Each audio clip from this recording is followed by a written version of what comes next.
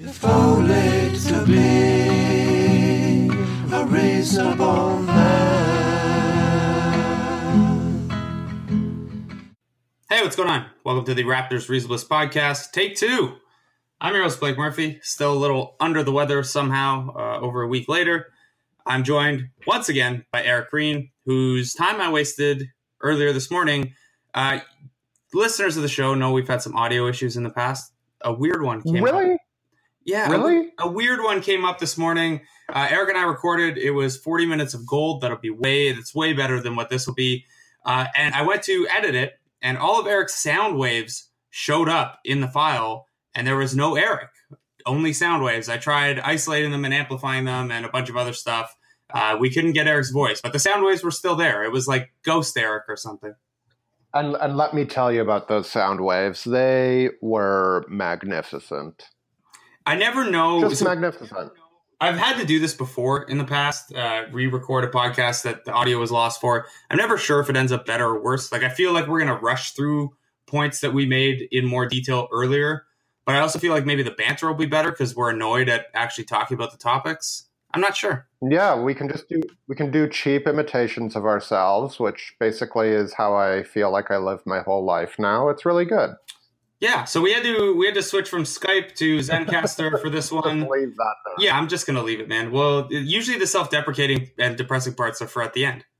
Like when we, like in the earlier one when we talked about the weather, and I claimed that I can only focus on the lows, not just in the weather, but in general. Yeah. Anyway, we're trying to come at you again now. It's been a busy week, so we didn't want to just drop the podcast altogether. Obviously, the Toronto Raptors played the Cleveland Cavaliers on Wednesday night, and they played the Oklahoma City Thunder on Sunday in another game people wanted to talk a lot about. And if Eric mentions the referees at any point during this podcast recording, I'm hanging up, and we are just not going to do one this week. So, although there's a bit of a Schrodinger's threat there, since if Eric said that, you would never hear this podcast, so you wouldn't know anyway. Eric, don't talk about the referees from Sunday's game, please. Okay. Yeah. Okay. So, the other thing that we talked about. The actor who played Bozo the Clown died. Is that related to Mark Davis, or is that just a non sequitur? Hey, I did it it wasn't me. It was you. Come on, that was It was. Yeah, that was you a did lot. Well. I'm proud of you. Yeah. Okay. Yeah. One thing we mentioned before we got into Raptor stuff actually is real basketball. The basketball people care about, the basketball with the real players. There was a media game last week. Eric, you and I got to team up for the first time. That was a lot of fun. Yeah, it was. It made me realize how far the NBA three-pointer is, and that somebody could shoot 45% from there is absurd. NBA players are good, Blake. Well, this is my take. Here's where I deal with that. I just don't shoot. Just bring out the clamps and then don't do anything on offense. I'm still worried about that. Sorry, go ahead. That, limits your options on one end of the floor. And our team was perhaps starved for offense. Not that I really helped, but whatever. Yeah, I'm waiting for someone that sees the footage of it to pull me aside and tell me kindly that I'm not Rec League Roberson. I'm closer to Rec League Dominic McGuire, and my shelf life will be similar to that of Dominic McGuire. That's a Raptors deep cut right there. Yeah. He was a Raptor killer in one or two games. Who hasn't been? Look, I feel like an NBA 10-day contract. He was on some of those Charlotte. Oh yeah, he definitely had some Charlotte games during that unexplainable losing streak. Those inexplicable Charlotte Bobcats wins. Yes. Yeah. So I feel like an NBA 10-day contract just kind of comes with, it's written in there that you get to kill the Raptors. It should be. Yeah. Anyway, the Raptors are past the stage of their evolution. Where Dominic McGuire's killed them? I mean, they'll get back there. I mean, not to Dominic McGuire, but to Dominic McGuire. Yeah, I mean, look, Shelvin Mack did his thing on Sunday, or Tuesday. So the other basketball thing, Eric, you and I play in the same league on different teams. I play with Dan Reynolds. You play with some other friends, including occasionally Bruce Arthur. Tonight, my team will try to punch our ticket to the playoffs. We're the 5th seed. We're against the 4th seed. It's basically a win and you're in situation in the second last game of the season. Eric, you want us to lose because you want revenge on us at the consolation bracket, do you not? I just think it would be fun to have another game. Different than wanting you to lose. Like, obviously, I'd rather you guys win than some of the other garbage teams in our league. But it would be fun to play you guys again, I'm sure. But, I wish you the best of luck. And, hopefully Reynolds doesn't torpedo your defense too much. He will. It's just a matter of whether I can make up for it and, whether he brings a little bit of offense to account. It's kind of funny. Yeah. I mean, it's funny to me. I don't know if it's funny to other people on our team or in the league, but the degree to which Reynolds and I are complete polar opposites on the court it entertains me. Yeah, it's like, you remember when Hito Turkoglu came to the Raptors and it's like, well, he can be a good system defender because he was on great Orlando defenses. Turned out he couldn't and was pulled up by Dwight Howard's presence. I mean, it's not kind of like that. It's not at all like that. That's just been on my mind lately. Yeah, those teams are very interesting. Hito Turkoglu signing. The Magic teams or the defense teams. Raptors? The Magic teams. Yeah, they are more interesting than the no defense Raptors. Yeah, I've seen enough no defense Raptors teams that they're not particularly interesting. We saw a no defense Raptor team twice this week. We saw them Sunday in a loss to the Oklahoma City Thunder. We saw them Wednesday in a loss to the Cleveland Cavaliers. I want to talk Sunday first, but Wednesday is obviously more important. The Raptors will not run into the Oklahoma City Thunder in the playoffs, barring some very strange happenings in the Western Conference. However, not only did that game highlight some of the defensive concerns that have been popping up over maybe the last 10 games for the Raptors, the Thunder also offered a little bit of a blueprint into how you could go about beating the Raptors pick and roll defense. The Raptors pick and roll defense, as I wrote about a couple weeks ago in depth at The Athletic, is very much built to goad teams into mid-range shots. You saw when they played the Rockets, Chris Paul was just giving up open looks because the Rockets are so against those inefficient long twos, or not even long twos, the 9 to 10 footers that the Raptors do really well contesting. And they did well in that game, even with Clint Capella as a roll man. Against the Thunder, the Thunder are uniquely built with Russell Westbrook and Steven Adams to exploit the way the Raptors want to defend that, because Steven Adams is an elite screen setter and has tremendous footwork on the dive and is stronger than pretty much anyone inside. And Russell Westbrook is Russell Westbrook. Eric, that game, obviously, people globbed onto the refereeing and to a lesser degree, the late game execution once again. Do you have any takeaways on the defensive end or just in general from that one that maybe worry you if enterprising Eastern Conference teams were taking a close look?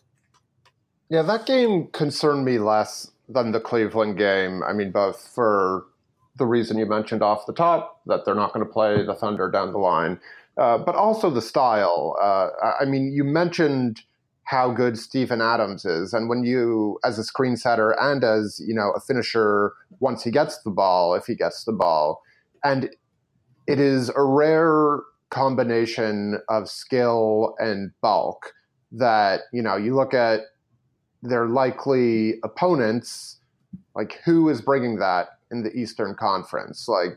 I'm not sure there's a big man like that in the Eastern Conference that plays a primary role on a potential opponent. It's not the same if John Henson is setting those screens. It's not the same if Kelly Olynyk is setting those screens. It's not the same if Tristan Thompson is setting those screens.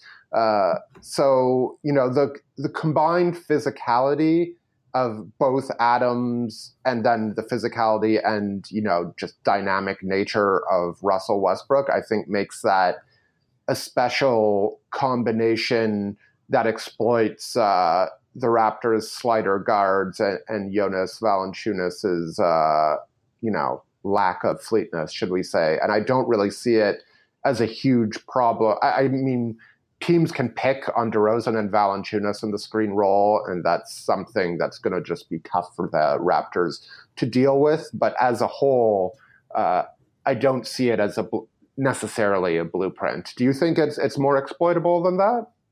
No, I think teams could certainly look at some of the things that Westbrook and Adams do and try to replicate them. But like you said, there is no Westbrook, there is no Adams. No other team has a funny, charming 7-footer who's at Lord concerts in Oklahoma and who can also bully Jonas Valanciunas. One of the reasons the scheme has been so successful is that not only does it play to Valanciunas' strengths and weaknesses fairly well, he's also strong enough that once you get inside, even if he's dropped back and doesn't necessarily have the best defensive rebounding position, he's still strong enough that he's one of the best defensive rebounders in the league. He has a career-high defensive rebounding percentage, even though this system tweak has him contesting a lot more shots, which, you would think go contrary to one another, defensive rebounding and the ability to contest.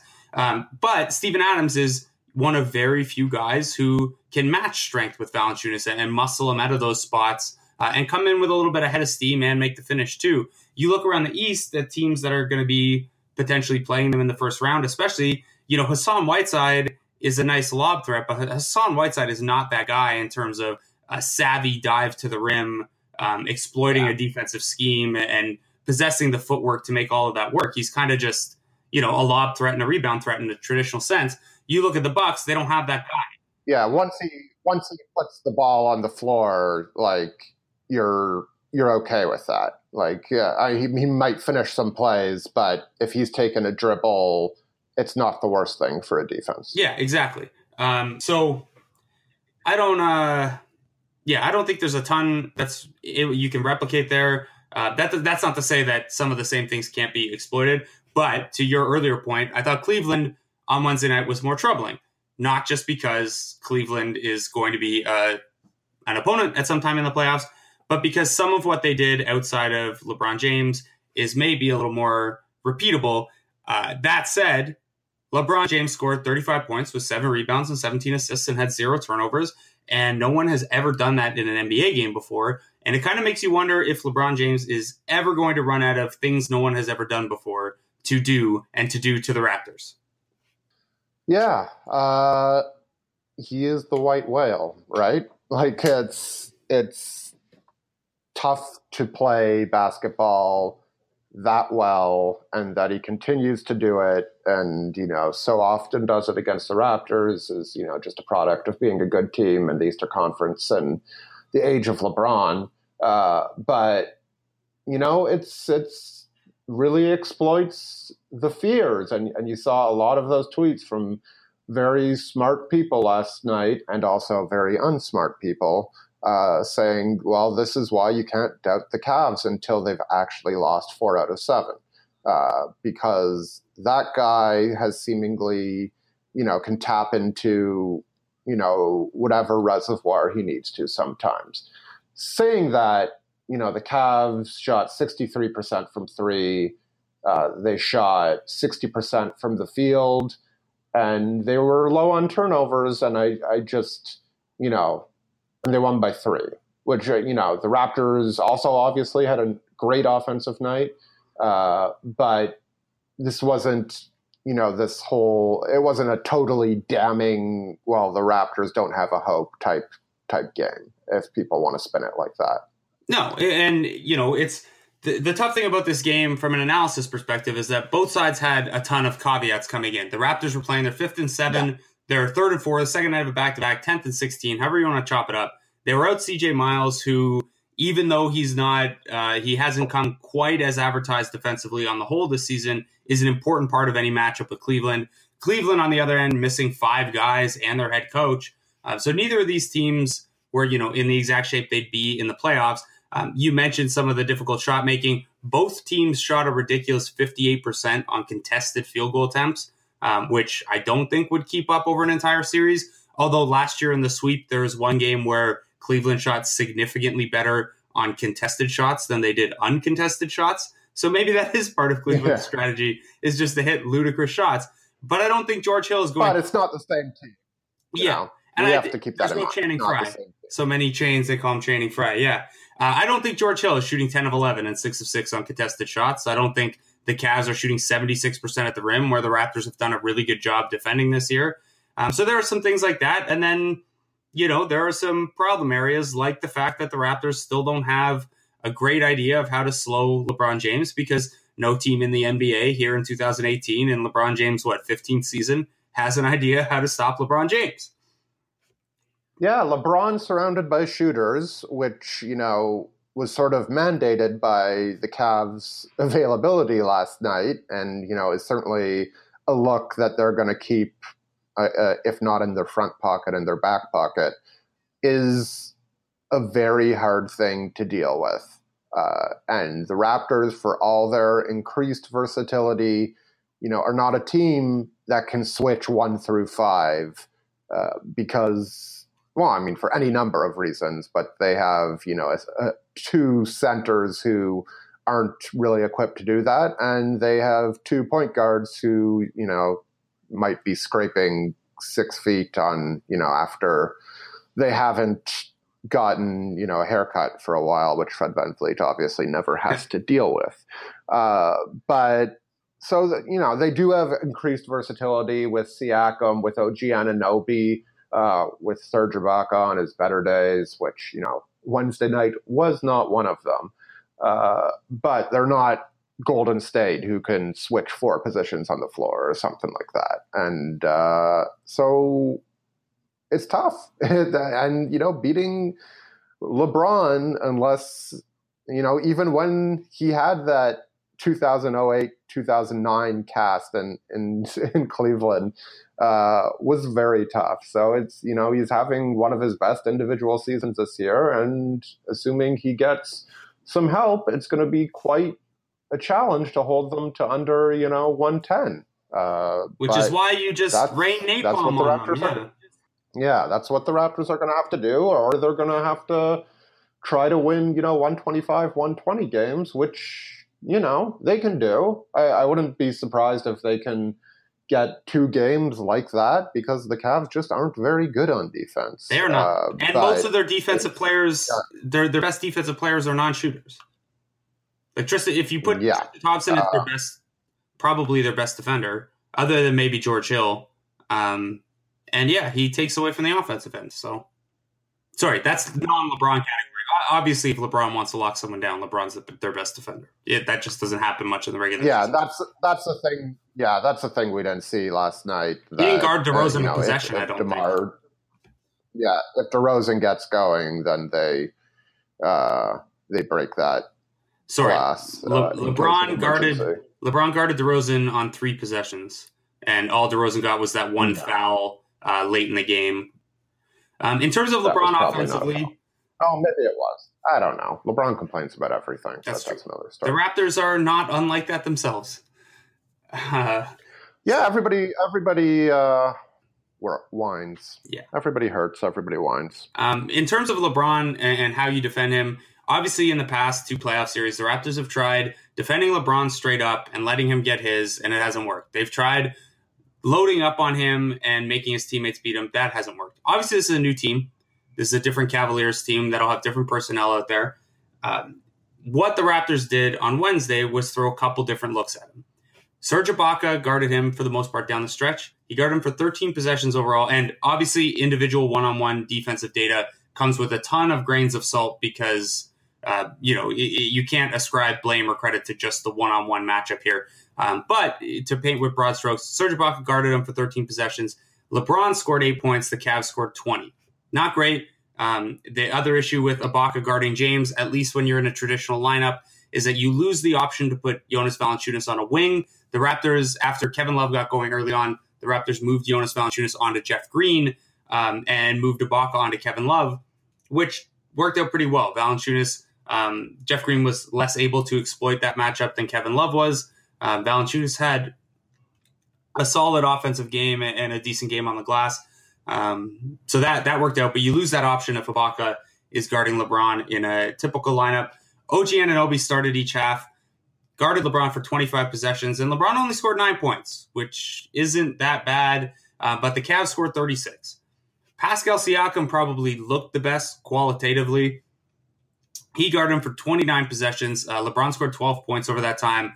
The Cavs, though, scored 47. LeBron had 8 assists in that time. Siakam basically turned LeBron into a playmaker. LeBron standing at the elbow, running that corner offense and picking off cutters and shooters. It's really tough. There are no good options here Did you come away feeling confident or worried about any of these three individual LeBron defenders? Is Siakam, maybe the guy? Are the Raptors going to have to accept some trade-offs here? Yeah, I mean, it's LeBron, so you can't cover off everything, rather. And sometimes it feels like you can't cover off anything. It's funny, though, because like the points per possession, they did the best with OG Anunoby on him. That's certainly not how it felt like to me, which is why numbers are useful, because our brains are sometimes not useful.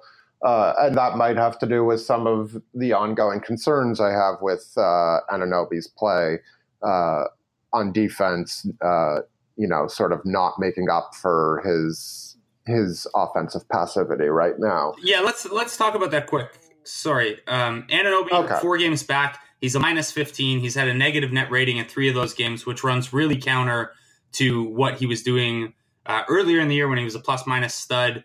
He has shot, 6 of 11 and 2 of 4 on threes over those games. Yeah. But are you a little concerned? Because he went into this injury looking like he had hit the wall. He said there wasn't any mental wall that he was hitting, but he did tell me afterward that, it was probably the best for him to get a little bit of a physical break. How concerned are you that he hasn't looked great coming out of this? I mean, only in conjunction with how he looked before it, right? Like if it were just 4 games and he was struggling in those games, it'd be like, okay, well, he's a rookie, he has to work his way back into rhythm, that's fine. But it's not like he was killing it beforehand earlier. And, if you're playing with Serge Ibaka and Jonas Valanciunas, you don't necessarily have to make the quickest of decisions, because that's not a lineup that's going to get you from side to side to side and back again, generally.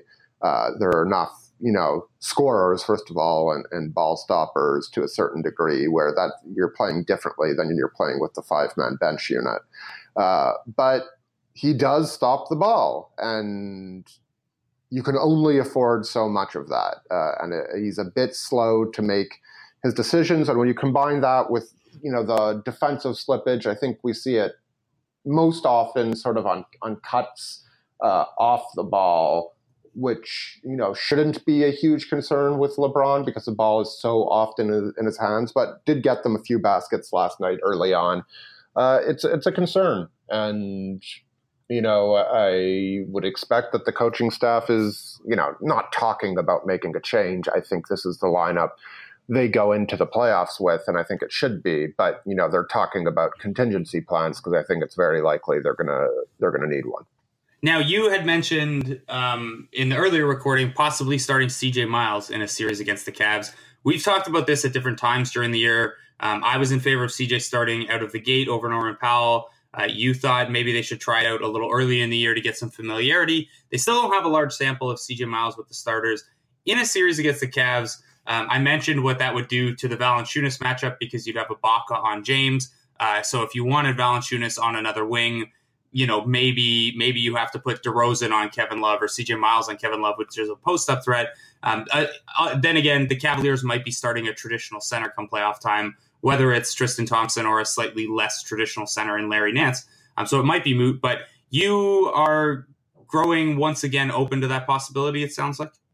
Yeah, I think that's the obvious offense first lineup, but there are other looks that you can consider. It would be tougher if you're playing LeBron because you just need more size. Like it's harder to put in, DeLon Wright, for example, and make that work at all defensively. But if you're having this sort of trouble with LeBron and guarding him and, and forcing him to move the ball isn't working because the Cavs are hitting too many of their shots and letting him get his isn't working because he's LeBron James, I think you have to consider trying to outscore this team because they are eminently exploitable on that end. And I wrote about that at The Athletic off of the game. The caveat here is we don't know what the Cavaliers are going to look like come the playoffs, come 2 weeks from now, frankly.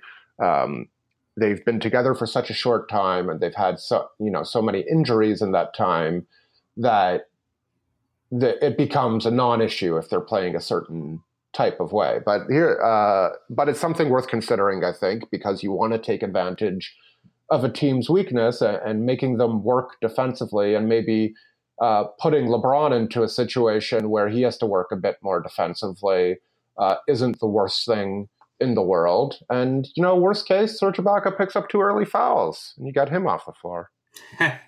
Yeah, Ibaka has not been particularly good of late. Obviously, his fourth quarter shooting has been a big problem. His performance on back-to-backs, his shooting performance at least, is really in the tank. Luckily, there are no back-to-backs in the playoffs. Do you have confidence that Serge Ibaka...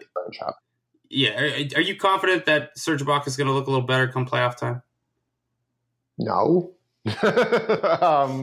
I would not say I'm confident. I think the rest is good, and I think he proved his worth last year. But, it's so tough when you're comparing players to their salaries, and he's not going to make up.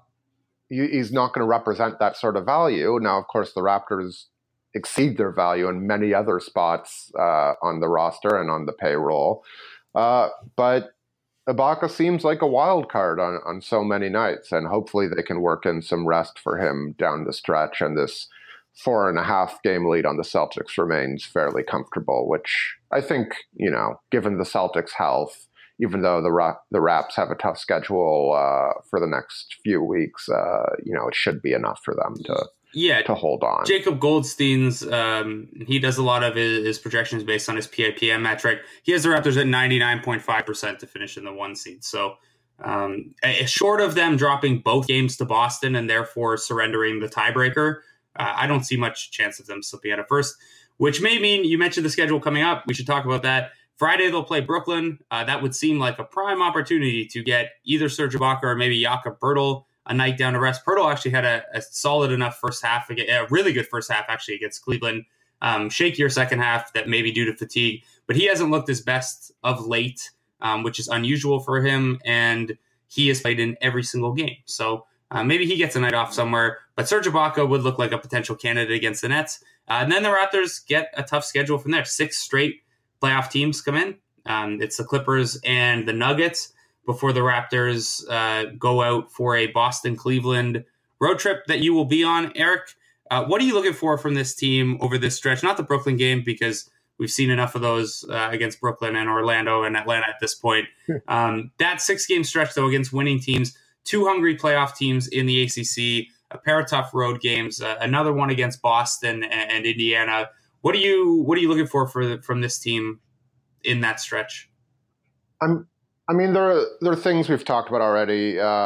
In no order, I want to see how OG Anunoby responds in the next few games, because if he's still playing at this, level, he's going to go in as, your Andrew Bogut starter who plays the first 6 minutes of both halves, and that's pretty much it. And that's not the worst thing. The Raptors have depth. That's what it's for.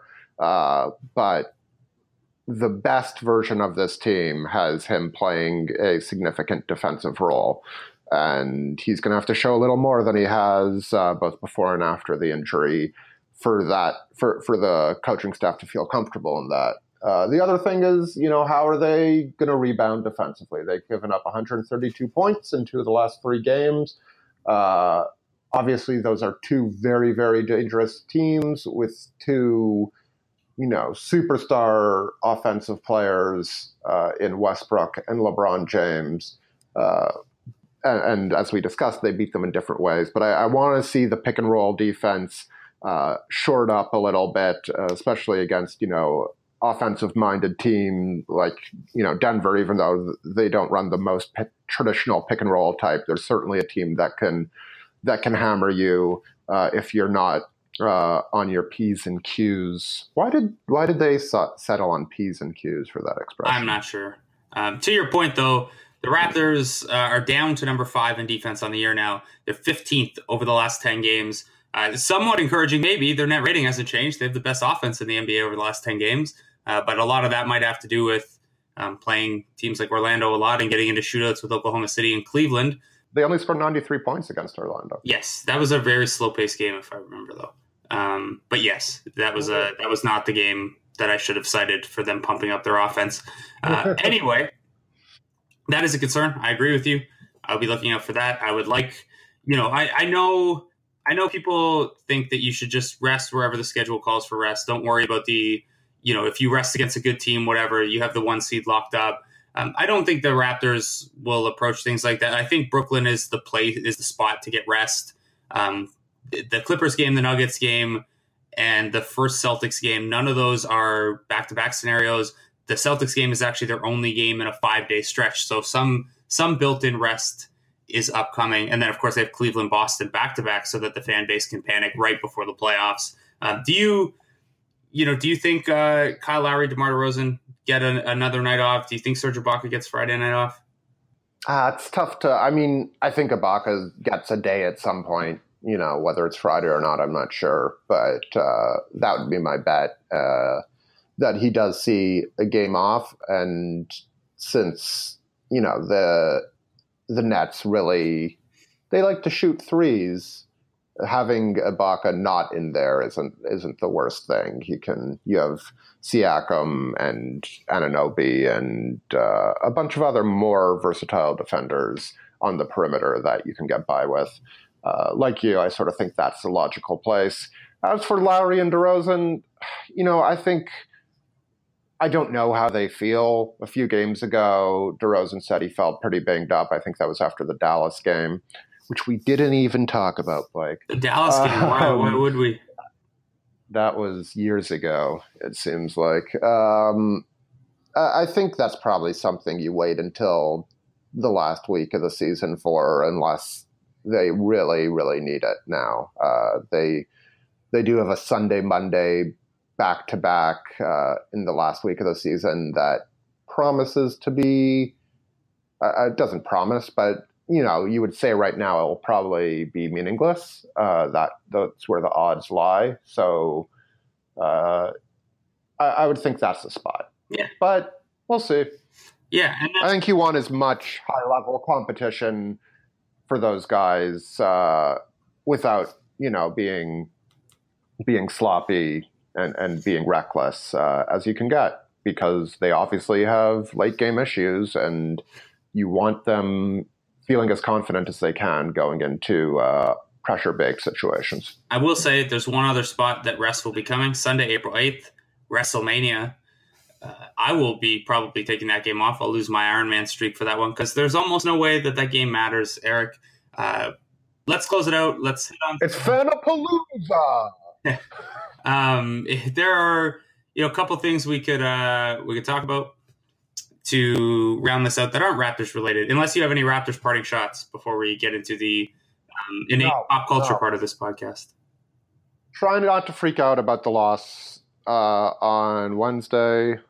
There, as I mentioned before the game, as we've mentioned on this podcast, so many variables in play, so many caveats.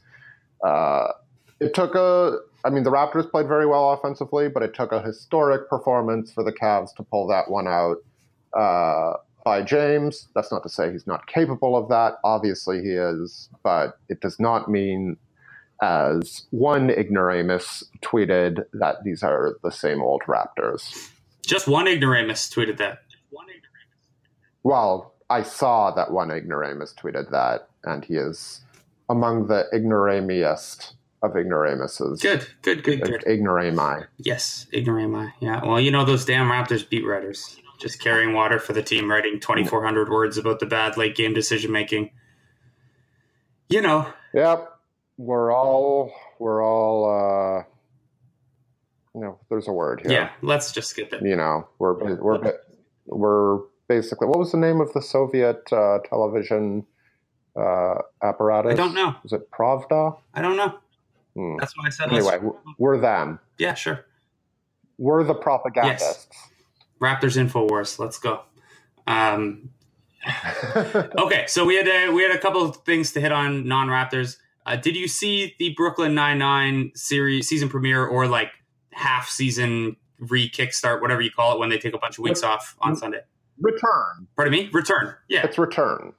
That's the word. Yes, it's returned to air. I think my best guess is it was sort of a random return to air because it sort of wrapped up a plot that had been running through. I did. It was funny. It was a very good Andre Braugher episode. Yeah, I mean, has he won an Emmy for this role? I don't think so. He's sort of, I mean, Emmys are dumb, awards are dumb, but feels like he should. He has been a nominee. He has not won. He's won other awards, but not for this. It's just, he's just such a gold mine of hilarity, and for somebody to, I guess the key to comedy is just playing comedic scenes like they're dramas, and nobody does it better than he does. Which probably comes from his extensive background as a dramatic actor. I should, I should start doing the podcast this way. Hello, Eric. It's Blake Murphy, your podcast co-host. Just even though I'm here to rescue you from being on your with your dog. Related to that episode, do you have a favorite Nicolas Cage movie? I'm sort of a sucker for. I mean, I love The Rock. All I want to know is, are you happy with your haircut, Eric? There was a stage in my life where where the Sean Connery "Welcome to the Rock" line was said by me too often, one could argue. And also, I'm sort of a sucker for the National Treasure movies. National Treasure is very good. Yeah, those are entertaining. There's a lot of good ones. Okay, the other thing, what was the other? Oh, yeah, you're not caught up on Riverdale, so we could skip that, but it's completely ridiculous, obviously. Yes.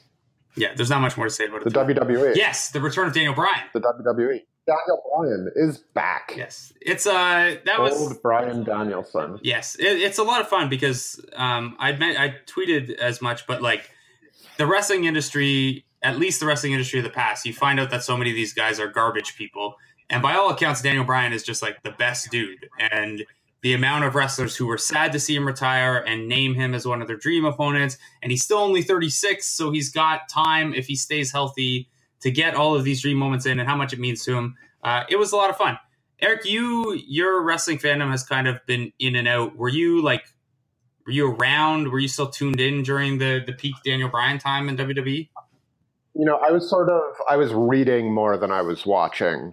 And so I didn't really, I think I saw the WrestleMania, I think, where he won the Intercontinental belt, but that was after peak and after his first major injury, I believe, in this chain of injuries. So I know of his story, and I know how much, real life seemingly intersected into the plot of WWE, but I was not a first-hand viewer, no. Yeah, it was weird because nothing in wrestling is ever organic, and his rise to the top was the most organic thing you can really get in that wrestling environment where everything is scripted, because he basically got so popular and was so beloved that he forced their hand over and over again, even when all reports were that they didn't really want to concede to the wishes of the fans. But he was just, inarguably so good and so popular.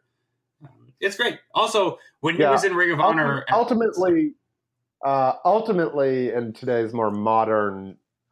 with the more modern fan, you have to respond to the fans somehow, even if it's like to continually push Roman Reigns because the quote unquote smart fans are offering so much heat for it.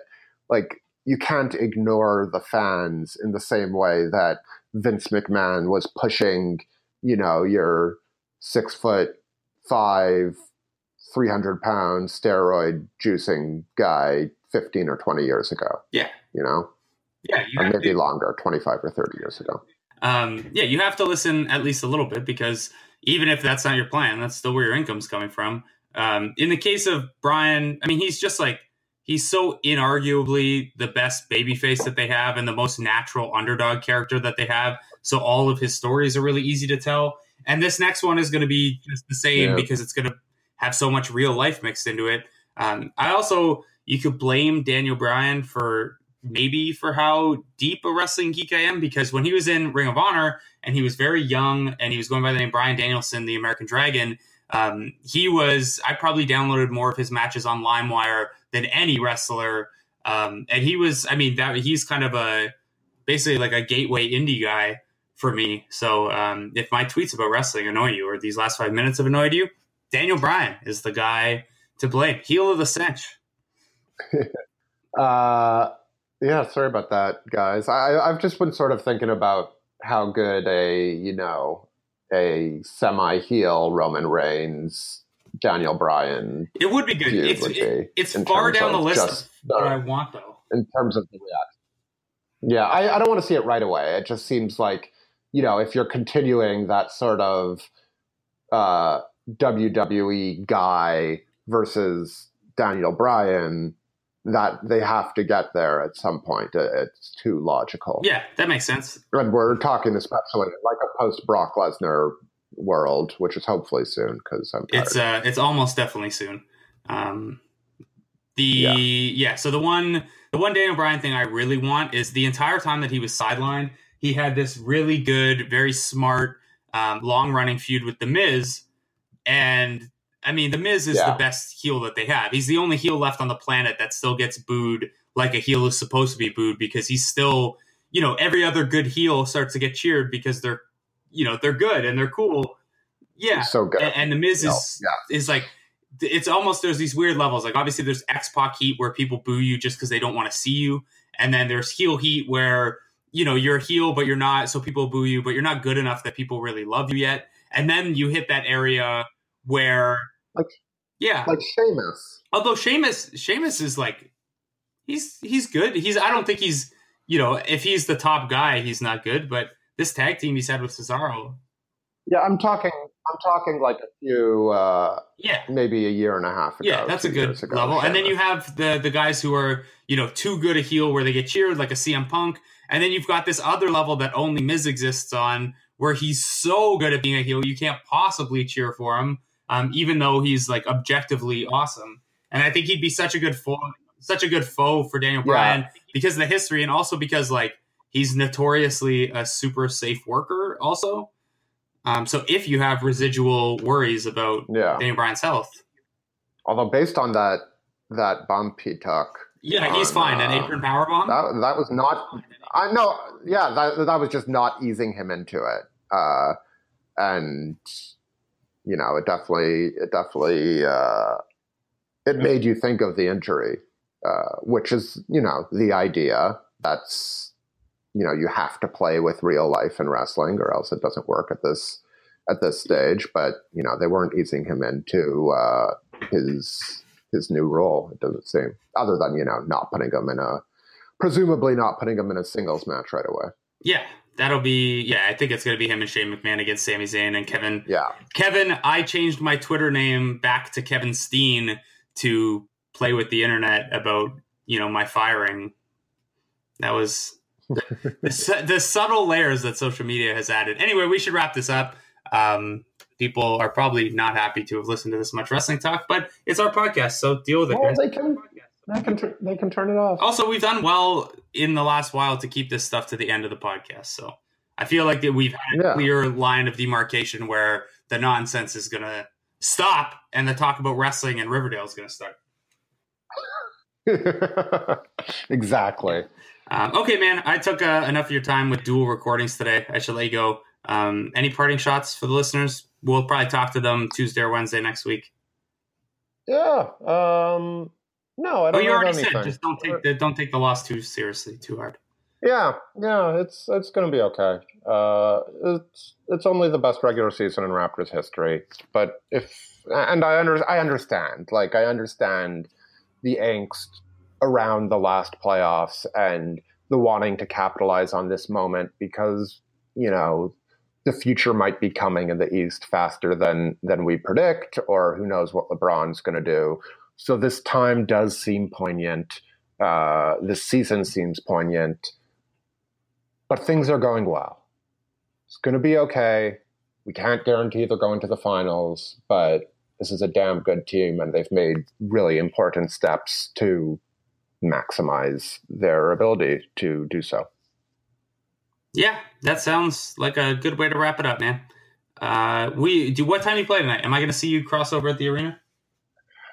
9:15 Nope. at yeah. All right. Won't see you. And then I don't even have to say where I'm going to be and have all the people come and flock, which would totally happen. Yeah, it's been known for happening. Okay, man. I will see you tomorrow for the Brooklyn Nets then. All right. Be well. All right. Thanks for listening, guys. If only to be a reasonable man.